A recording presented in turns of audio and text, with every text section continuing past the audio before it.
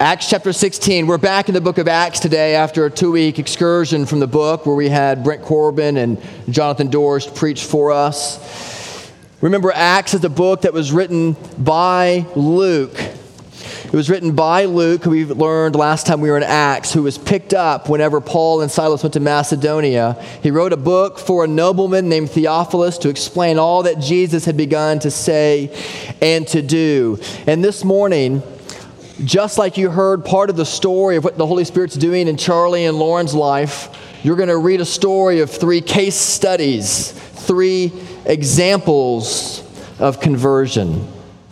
So let's give your attention to God's Word. It's a long passage, so you can remain seated. But I'm going to read from us from Acts chapter 16, beginning at verse 11. We'll go down through verse 40. This is the word of the Lord, friends. It's given to you in love, and it's meant to change you. So setting sail from Troas, we made a direct voyage to Samothrace, and the following day to Neapolis, and from there to Philippi, which is a leading city of the district of Macedonia, and a Roman colony. We remained in this city some days, and on the Sabbath day we went outside the gate to the riverside, where we supposed there was a place of prayer. And we sat down and spoke to the women who had come together. And one who heard us was a woman named Lydia from the city of Thyatira, a seller of purple goods who was a worshiper of God. And the Lord opened her heart to pay attention to what was being said by Paul. And after she was baptized, and her household as well, she urged us, saying, "If you have judged me to be faithful to the Lord, come to my house and stay." And she prevailed upon us. And as we were going to the place of prayer, we were met by a slave girl who had a spirit of divination and brought her owners much gain by fortune telling. She followed Paul and us, crying out, "These men are servants of the Most High God, who proclaim to you the way of salvation." And this she kept doing for many days. Paul, having become greatly annoyed, turned and said to the spirit, "I command you in the name of Jesus Christ, come out of her." And it came out of her that very hour. But when her owners saw that their hope of gain was gone, they seized Paul and Silas and dragged them into the marketplace before the rulers. And when they had brought them to the magistrates, they said, "These men are Jews, and they are disturbing our city. They advocate customs that are not lawful for us as Romans to accept or practice." And the crowd joined in attacking them, and the magistrates tore the garments off them and gave orders to beat them with rods. And when they had inflicted many blows upon them, they threw them into prison, ordering the jailer to keep them safely. And having received this order, he put them into the inner prison and fastened their feet in the stocks. About midnight, Paul and Silas were praying and singing hymns to God, and the prisoners were listening to them. And suddenly there was a great earthquake, so that the foundations of the prison were shaken. And immediately all the doors were opened, and everyone's bonds were unfastened. And when the jailer woke and saw that the prison doors were open, he drew his sword and was about to kill himself, supposing that the prisoners had escaped. But Paul cried with a loud voice, "Do not harm yourself, for we are all here." And the jailer called for lights and rushed in, and trembling with fear, he fell down before Paul and Silas. And then he brought them out and said, "Sirs, what must I do to be saved?" And they said, "Believe in the Lord Jesus, and you will be saved, you and your household." And they spoke the word of the Lord to him and all who were in his house. And he took them the same hour of the night and washed their wounds, and he was baptized at once, he and all his family. And then he brought them up into his house and set food before them, and he rejoiced along with his entire household that he had believed in God. But when it was day, the magistrates sent the police, saying, "Let those men go." And the jailer reported these words to Paul, saying, "The magistrates have sent to let you go. Therefore come out of this place and go in peace." But Paul said to them, They have beaten us publicly, uncondemned, men who are Roman citizens, and have thrown us into prison. And do they now throw us out secretly? No. Let them come themselves and take us out." And the police reported these words to the magistrates, and they were afraid when they heard that they were Roman citizens. So they came and apologized to them, and they took them out and asked them to leave the city. So they went out of the prison and visited Lydia. And when they had seen the brothers, they encouraged them and departed. Friends, this is the word of the Lord. Thanks be to God. Let's pray. Father, would you take your word now and would you marinate our hearts in the grace of the knowledge of the glory of God. Help us, like Lydia, to pay attention and to give heed to your word. We pray these things in Jesus' name. Amen. Who was your next door neighbor growing up? Do you remember them? My next door neighbor was a University of Texas quarterback in the 1970s. His name was Tommy. And Tommy had a son, and every year, about this time of year, Tommy would get an envelope in the mail full of the University of Texas tickets.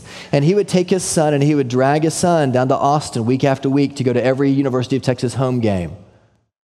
And he would dress his son up in burnt orange and white, and he would teach his son on the car ride down how to sing Texas Fight. And then they would get to the game together, and they would scream and yell and cheer for the University of Texas as they scored and as they hopefully beat their opponent.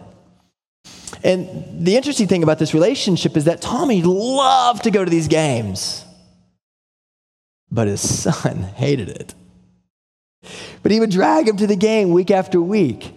And he would dutifully go, and he would wear the burnt orange and the white, and he would sing Texas Fight, and he would cheer because he wanted his father's affection, because if he didn't cheer, it was a long road home from Texas, from Austin back to my hometown. And then one day, something amazing happened. His son got an envelope in the mail that said, very plainly on a burnt orange letterhead, "Congratulations, you have been accepted to the University of Texas."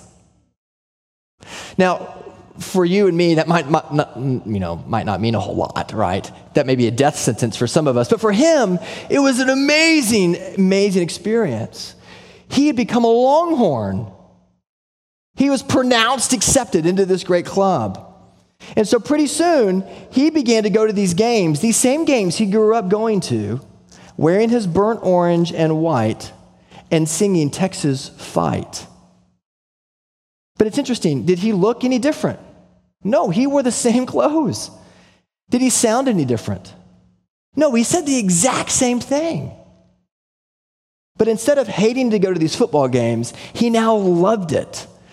And whenever they would cheer, whenever they would throw a touchdown, he would scream, not because he was trying to get his father's affection, because it would be a long ride home if he didn't, but because he was part of the University of Texas, and it was part of his team. He was part of the family.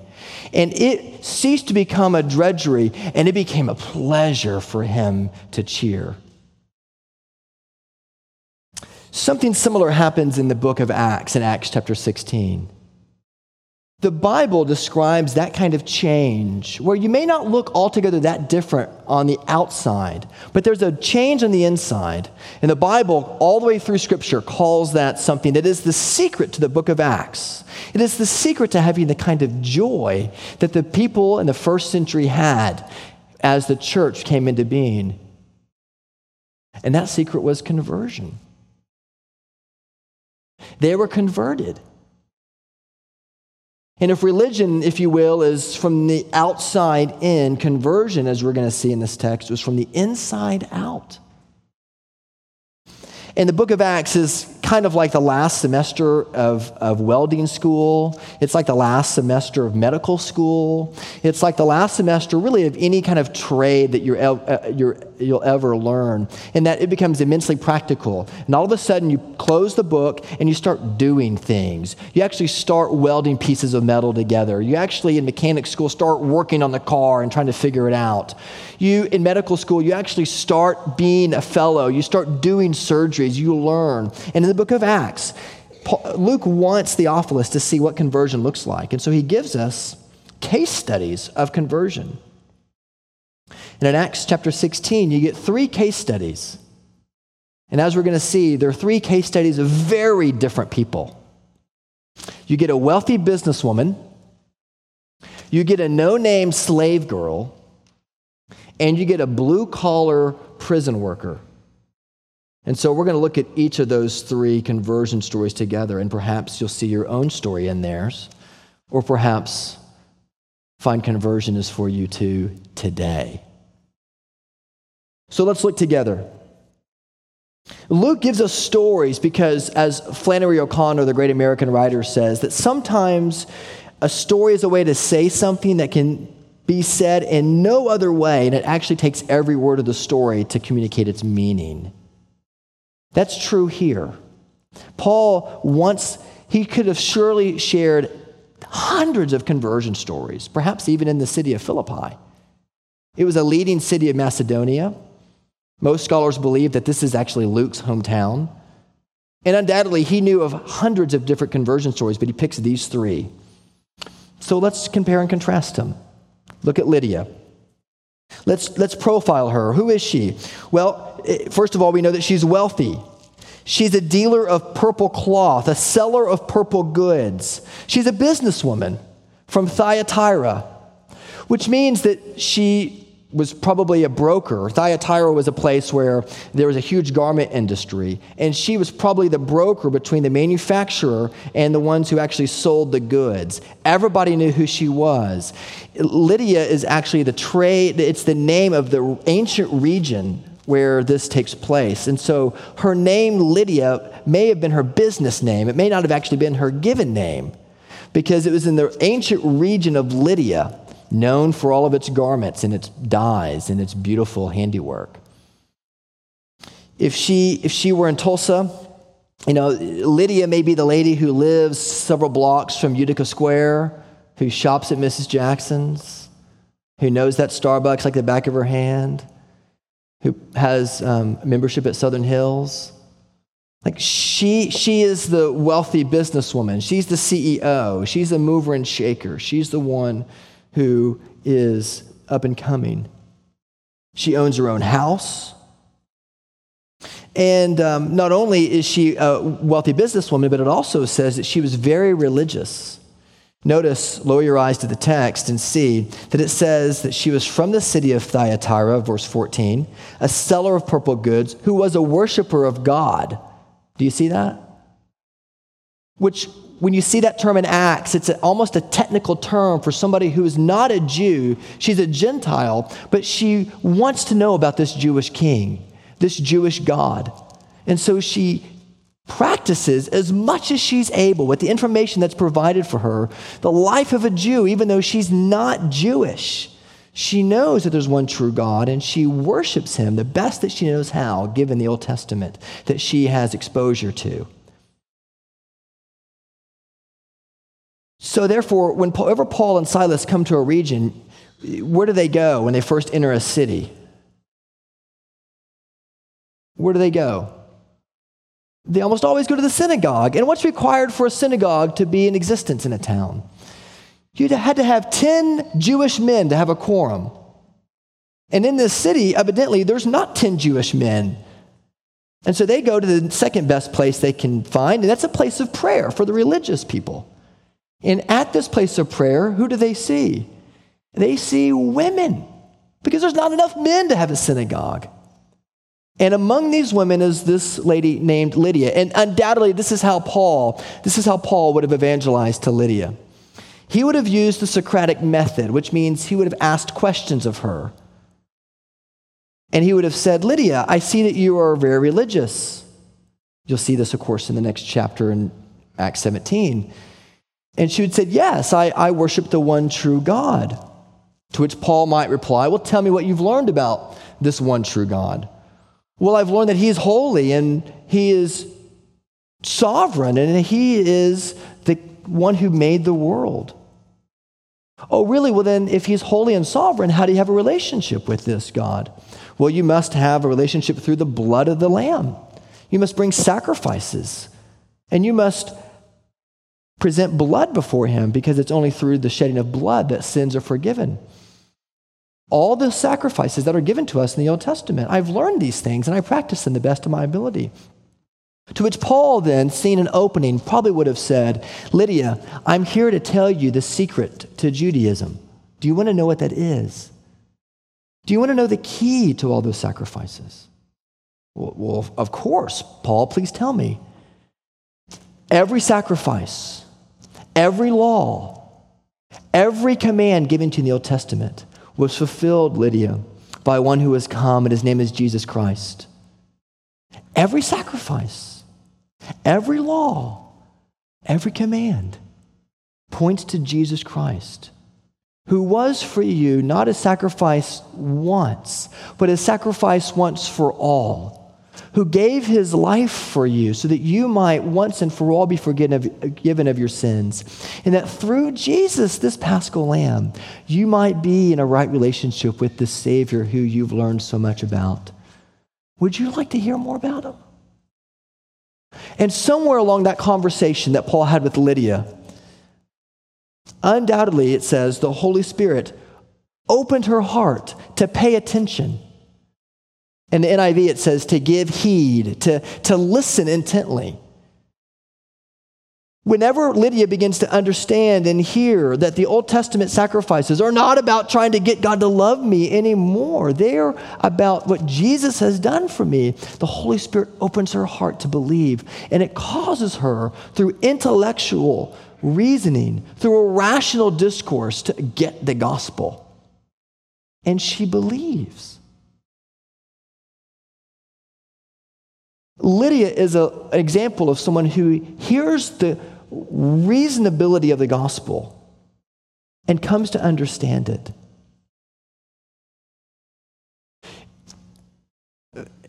So many of you know my own testimony, and in my own life, there was a point at which, at some point, even though I grew up in the church and I was a good kid for the most part, right? However you want to define good kid, right? Sin is sin. My goodness was evidence of my sin because of my own mixed motives.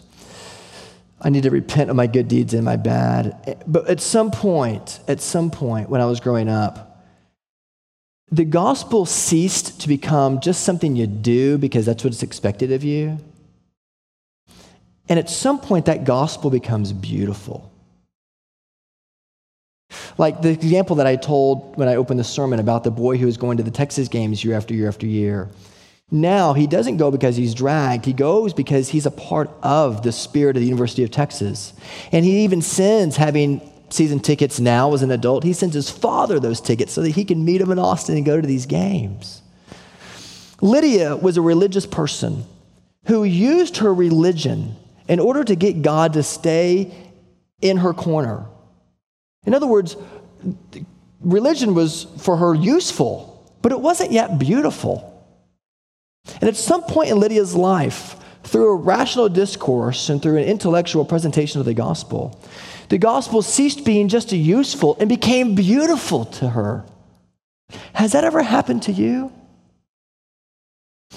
C.S. Lewis says in his letters on the Psalms, he says that at some point when you see something so beautiful, you have to complete your praise of it by bringing somebody else along with you and praising it together. Like when you see a touchdown, like when you see OU just whip their opponents, or you see Oklahoma State just crush their opponents. I'm so sorry I just said that knowing that they just beat University of Tulsa. Yes, forgive me. I know. Please hear the rest of the sermon. Don't get distracted. When you see a beautiful pass, even in a game where you get beat, I can't dig myself out now. You just want to grab your friends and go, that was awesome. And you give high fives. Like this is best seen at NASCAR. Like, have you ever noticed like at NASCAR, Lord, bless NASCAR people. They're precious. I've just never been one. But I go over to people's houses who like NASCAR, and it's like watching tennis. It's like going, you're just watching these cars go around the track. But whenever you see somebody win, right? Whenever you see somebody take the win, they're like, man, that's awesome. And they're giving it to their fives, and the winners are spraying champagne everywhere, and they're celebrating. Why? Because praise is not complete until you share it, until you enjoy it. And that's the difference between religion and Christianity. I mean, religion is outside-in change. I mean, you may still wear the same clothes. You may just have burnt orange and white and sing Texas Fight. But something on the inside has changed. And you're motivated by a new power. And you may look and act very similarly because you're a very moral pagan, a non-Christian. Like Lydia, she was at the place of prayer. But she didn't understand the gospel because it hadn't yet become beautiful for her. Lydia is the example of the religious who become converted. And there are hundreds, if not thousands, of people in our town who are very religious people who have been using the church because it's the dominant social structure of our day. And they go week after week, and they do the songs, and they pray the prayers, and they sign the cards, and they play the part. But the gospel for them is useful. It's not beautiful. Is it to you? If the gospel is beautiful to you, it means that you have the love and affection of your Savior. When the gospel becomes beautiful to you, that's the moment in which you're converted.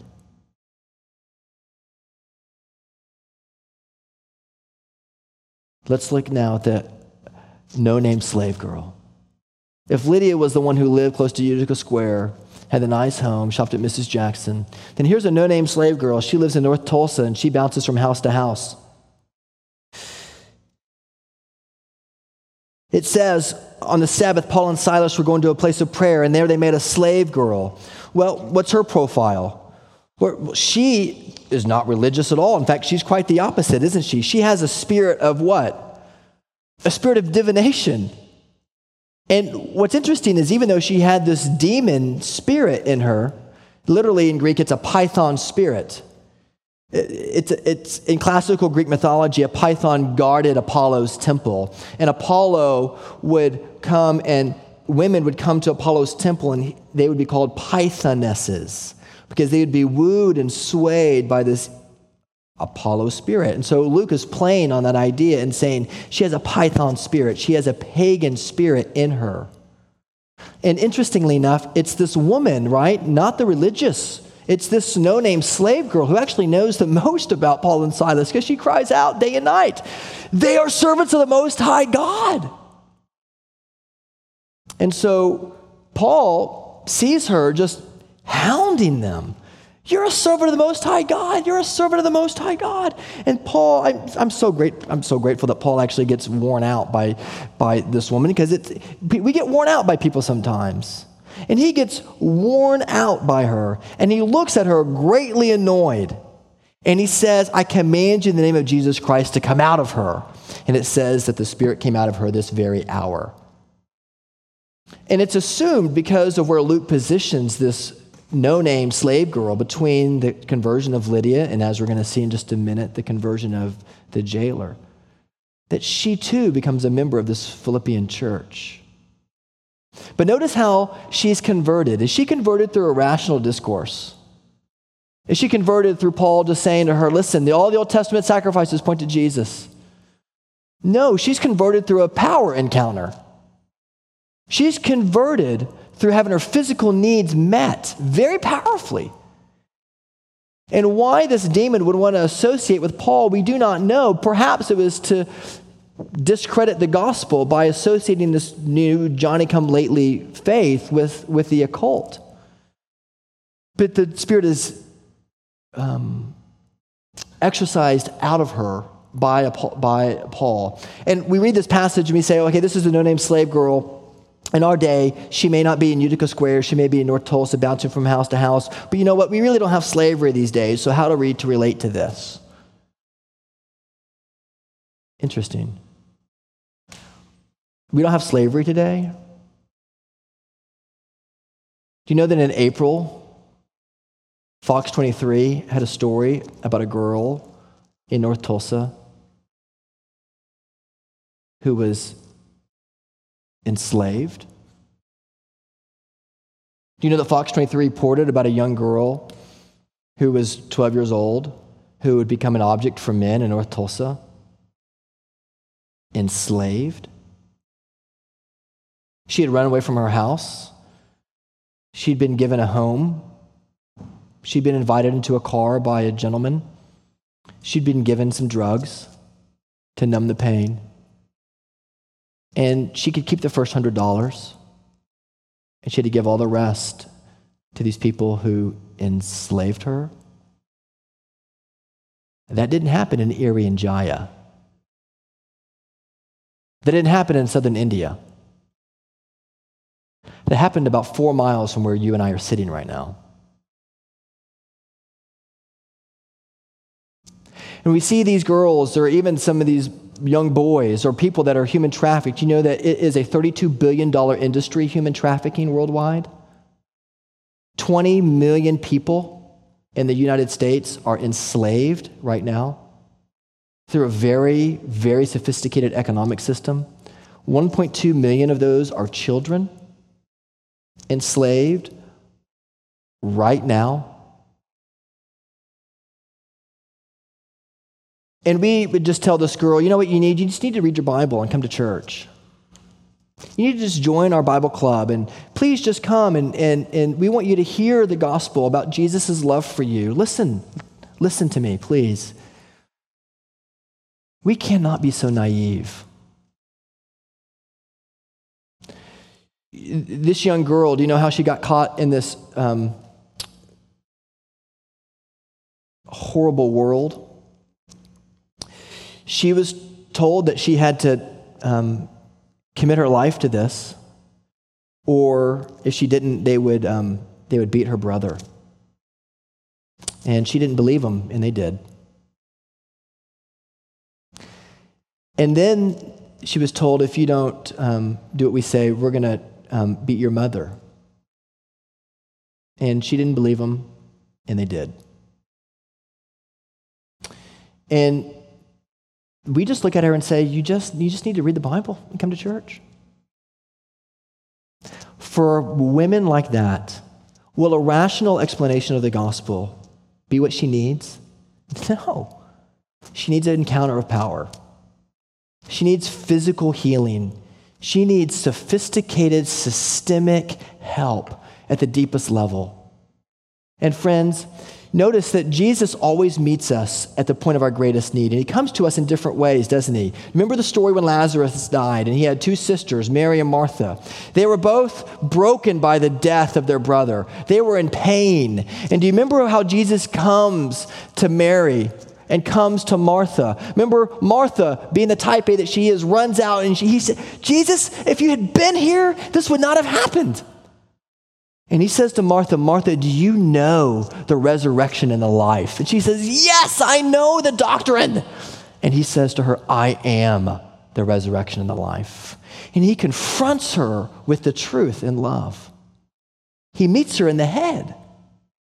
And then Mary comes out, and she comes the same way, doesn't she? She says, Lord, if you hadn't been here, he would not have died. And what does Jesus do? Same situation, 2 sisters. Jesus doesn't confront her with his truth. He comforts her with his presence. And he says, nothing. And in John 11, it says, the shortest passage of Scripture, that Jesus wept. Listen, do you weep for the no-name slave girls that live in our area? Lydia was met through intellectual reasoning. The slave girl was met through the freedom from oppression. And she became a sister in the Philippian church. Now, third, the jailer. If Lydia lives in Utica Park, If this girl lives in North Tulsa, bouncing from house to house, then the jailer has a 3-2 in one of the suburbs, and he works for the city. He's a blue-collar guy who governs over the jail. The slave owners get upset that Paul and Silas have ruined their potential for financial gain. And they drag them in and they justify, really it was the fact that they were afraid of losing money. That was the real issue. But they trumped up these great socially acceptable charges and said they're destroying our way of life. They get the crowd to jump in with them. And they're in prison. They're taken to the prison. And here the jailer is. He puts their feet in the stocks, which you and I do not want to have happen. They stretch your legs apart and force you into these wooden barricades that are excruciatingly painful. And they do it on purpose to remind you that you are a prisoner and that it should not make you feel motivated to go and disobey the state again. And this jailer is doing his job. That's his job. And there's no context here to say that he was religiously motivated one way, shape, or form. He would be the secularist, if you will. He would be the guy who's just indifferent to religion. He's just doing his job. He's just delivering the mail. He's just watching over the prisoners. He's just doing his thing. But notice how the gospel comes to him. It didn't come through rational discourse. It didn't come to him through an encounter by being freed from oppression. It came to this man by mere example, by moral example. Because notice what Luke brings out. It says about midnight, Paul and Silas were praying and singing hymns to God. Who sings hymns to God when your feet are in the stocks? Boys and girls, listen to me. Like when you have something taken from you, like you have a toy taken from you, or you don't feel good because you got a stomach ache, do you sing praises to Jesus? If you're like me, probably not. You just don't feel good. But here are Paul and Silas who didn't feel very good, and they are singing. They're singing to God, praising him and praying. And then God causes an earthquake. Wouldn't that be cool? Kids, an earthquake happens. And the doors of all the prisons, of all the jails open up. And notice what Paul and Silas do here. They've been put in the stocks by this man who they probably don't think a whole lot for. A puppet of the Roman state. And here they have the opportunity to escape. And what do? They do not escape. Why? Because they are leading by moral example. And it is their moral example that opens this jailer's heart to believe the gospel. In Roman times, students, listen, in Roman times what would happen is if you were given responsibility over someone, if you were to run the jail, and they escaped on your watch, when you're watching them, do you know what would happen to you? That's right. You would be killed.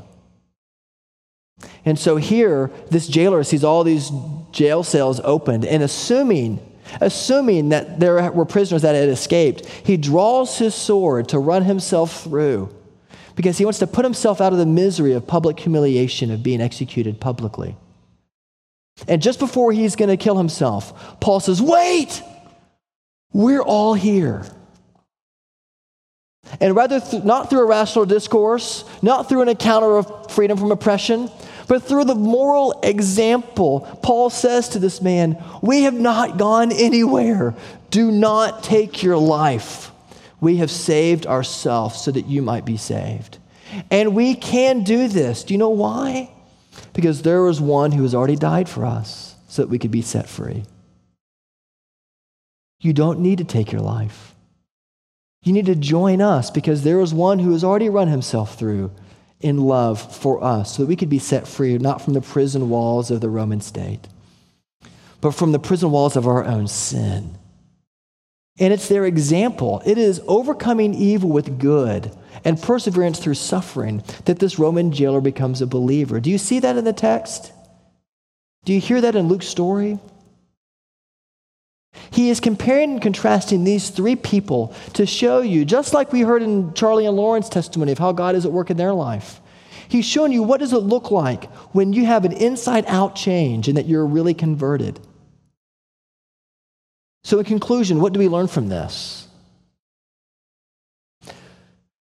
I think we learn a couple of things. The first thing you learn is that the gospel is for everybody. It doesn't matter if you live near Utica Square. It doesn't matter what size home you have or what your job is. The gospel is for you, rich or poor. It is for you. And whether God opened your heart through a rational, intellectual exercise of wrestling with the Bible and wrestling with world religions and seeing the exclusive claim that only through Jesus can you be a Christian, whether he does it that way or he does it because he delivered you through mercy needs from the power of oppressive forces, or because he shows you by the example of someone who just blew your mind in the way that they overcame evil with good, that the Lord opened your heart to believe the gospel, and it makes sense. It ceases to become useful, and it starts to become beautiful. So the gospel is for everyone. The wealthy, the middle class, the blue collar, the gospel is for everyone. That also means, by the way, that the gospel is for the religious, doesn't it? And sometimes it's the religious who are the hardest nuts to crack. They're the coconuts, not the peaches. They're the ones with the hard outer shell, the milky middle. They're the ones that are hard to crack open because they're so sure that God loves them because they go to church. That's something, but that's not Christianity. And the gospel is also for the irreligious, those who think that they have done something so bad that God can never love them. That is something, but that is not the good news. The good news is that the gospel is for the religious and the irreligious. And he wants to bring us together in a family called the church. Which takes us to the second thing, and with this I'll close. The gospel unites us into one family. These people are nationally different. Lydia was from Thyatira. The oppressed girl, she could have been from anywhere. We really don't know. She was probably a citizen of Philippi. The jailer was Roman. They were all brought up under the Roman Empire. That is true. But they have a unity that is deep in their bonds even still. They're racially different. Lydia would be Middle Eastern. We don't know what the no-named slave girl would look like, but she'd probably look Mediterranean. And the jailer would be European, brought together into one family.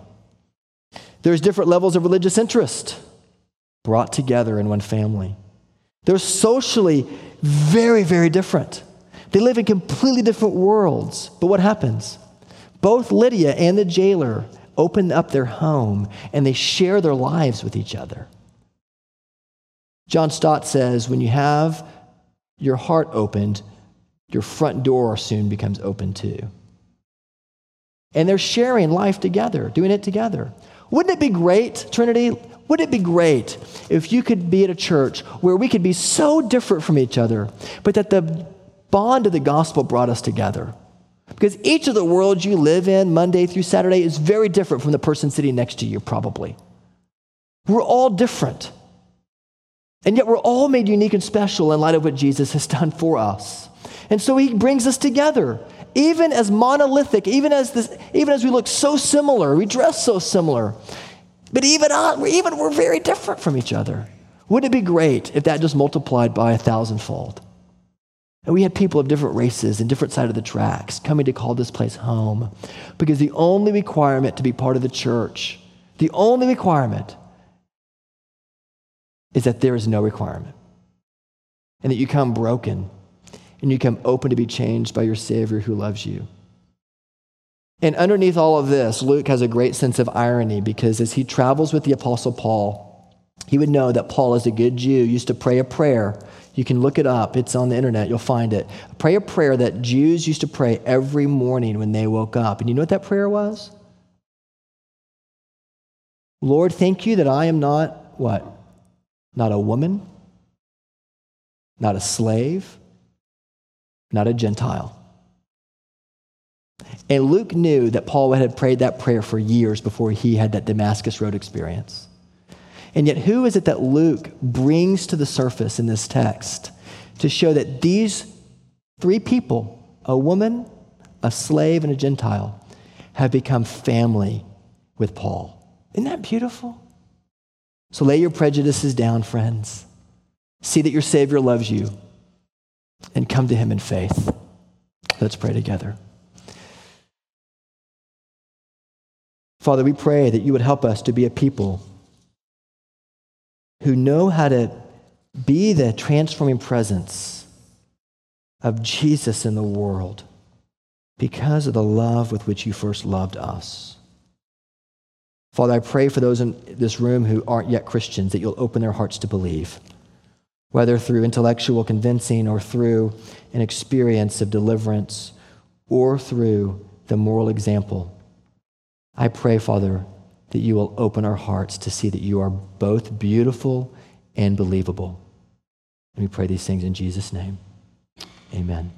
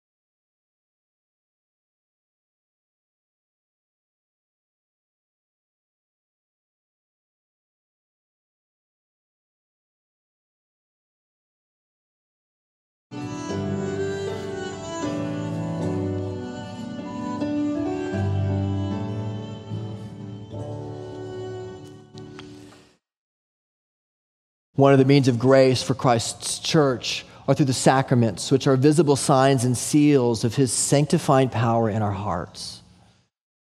Jesus is in these elements, not physically, but spiritually he's here.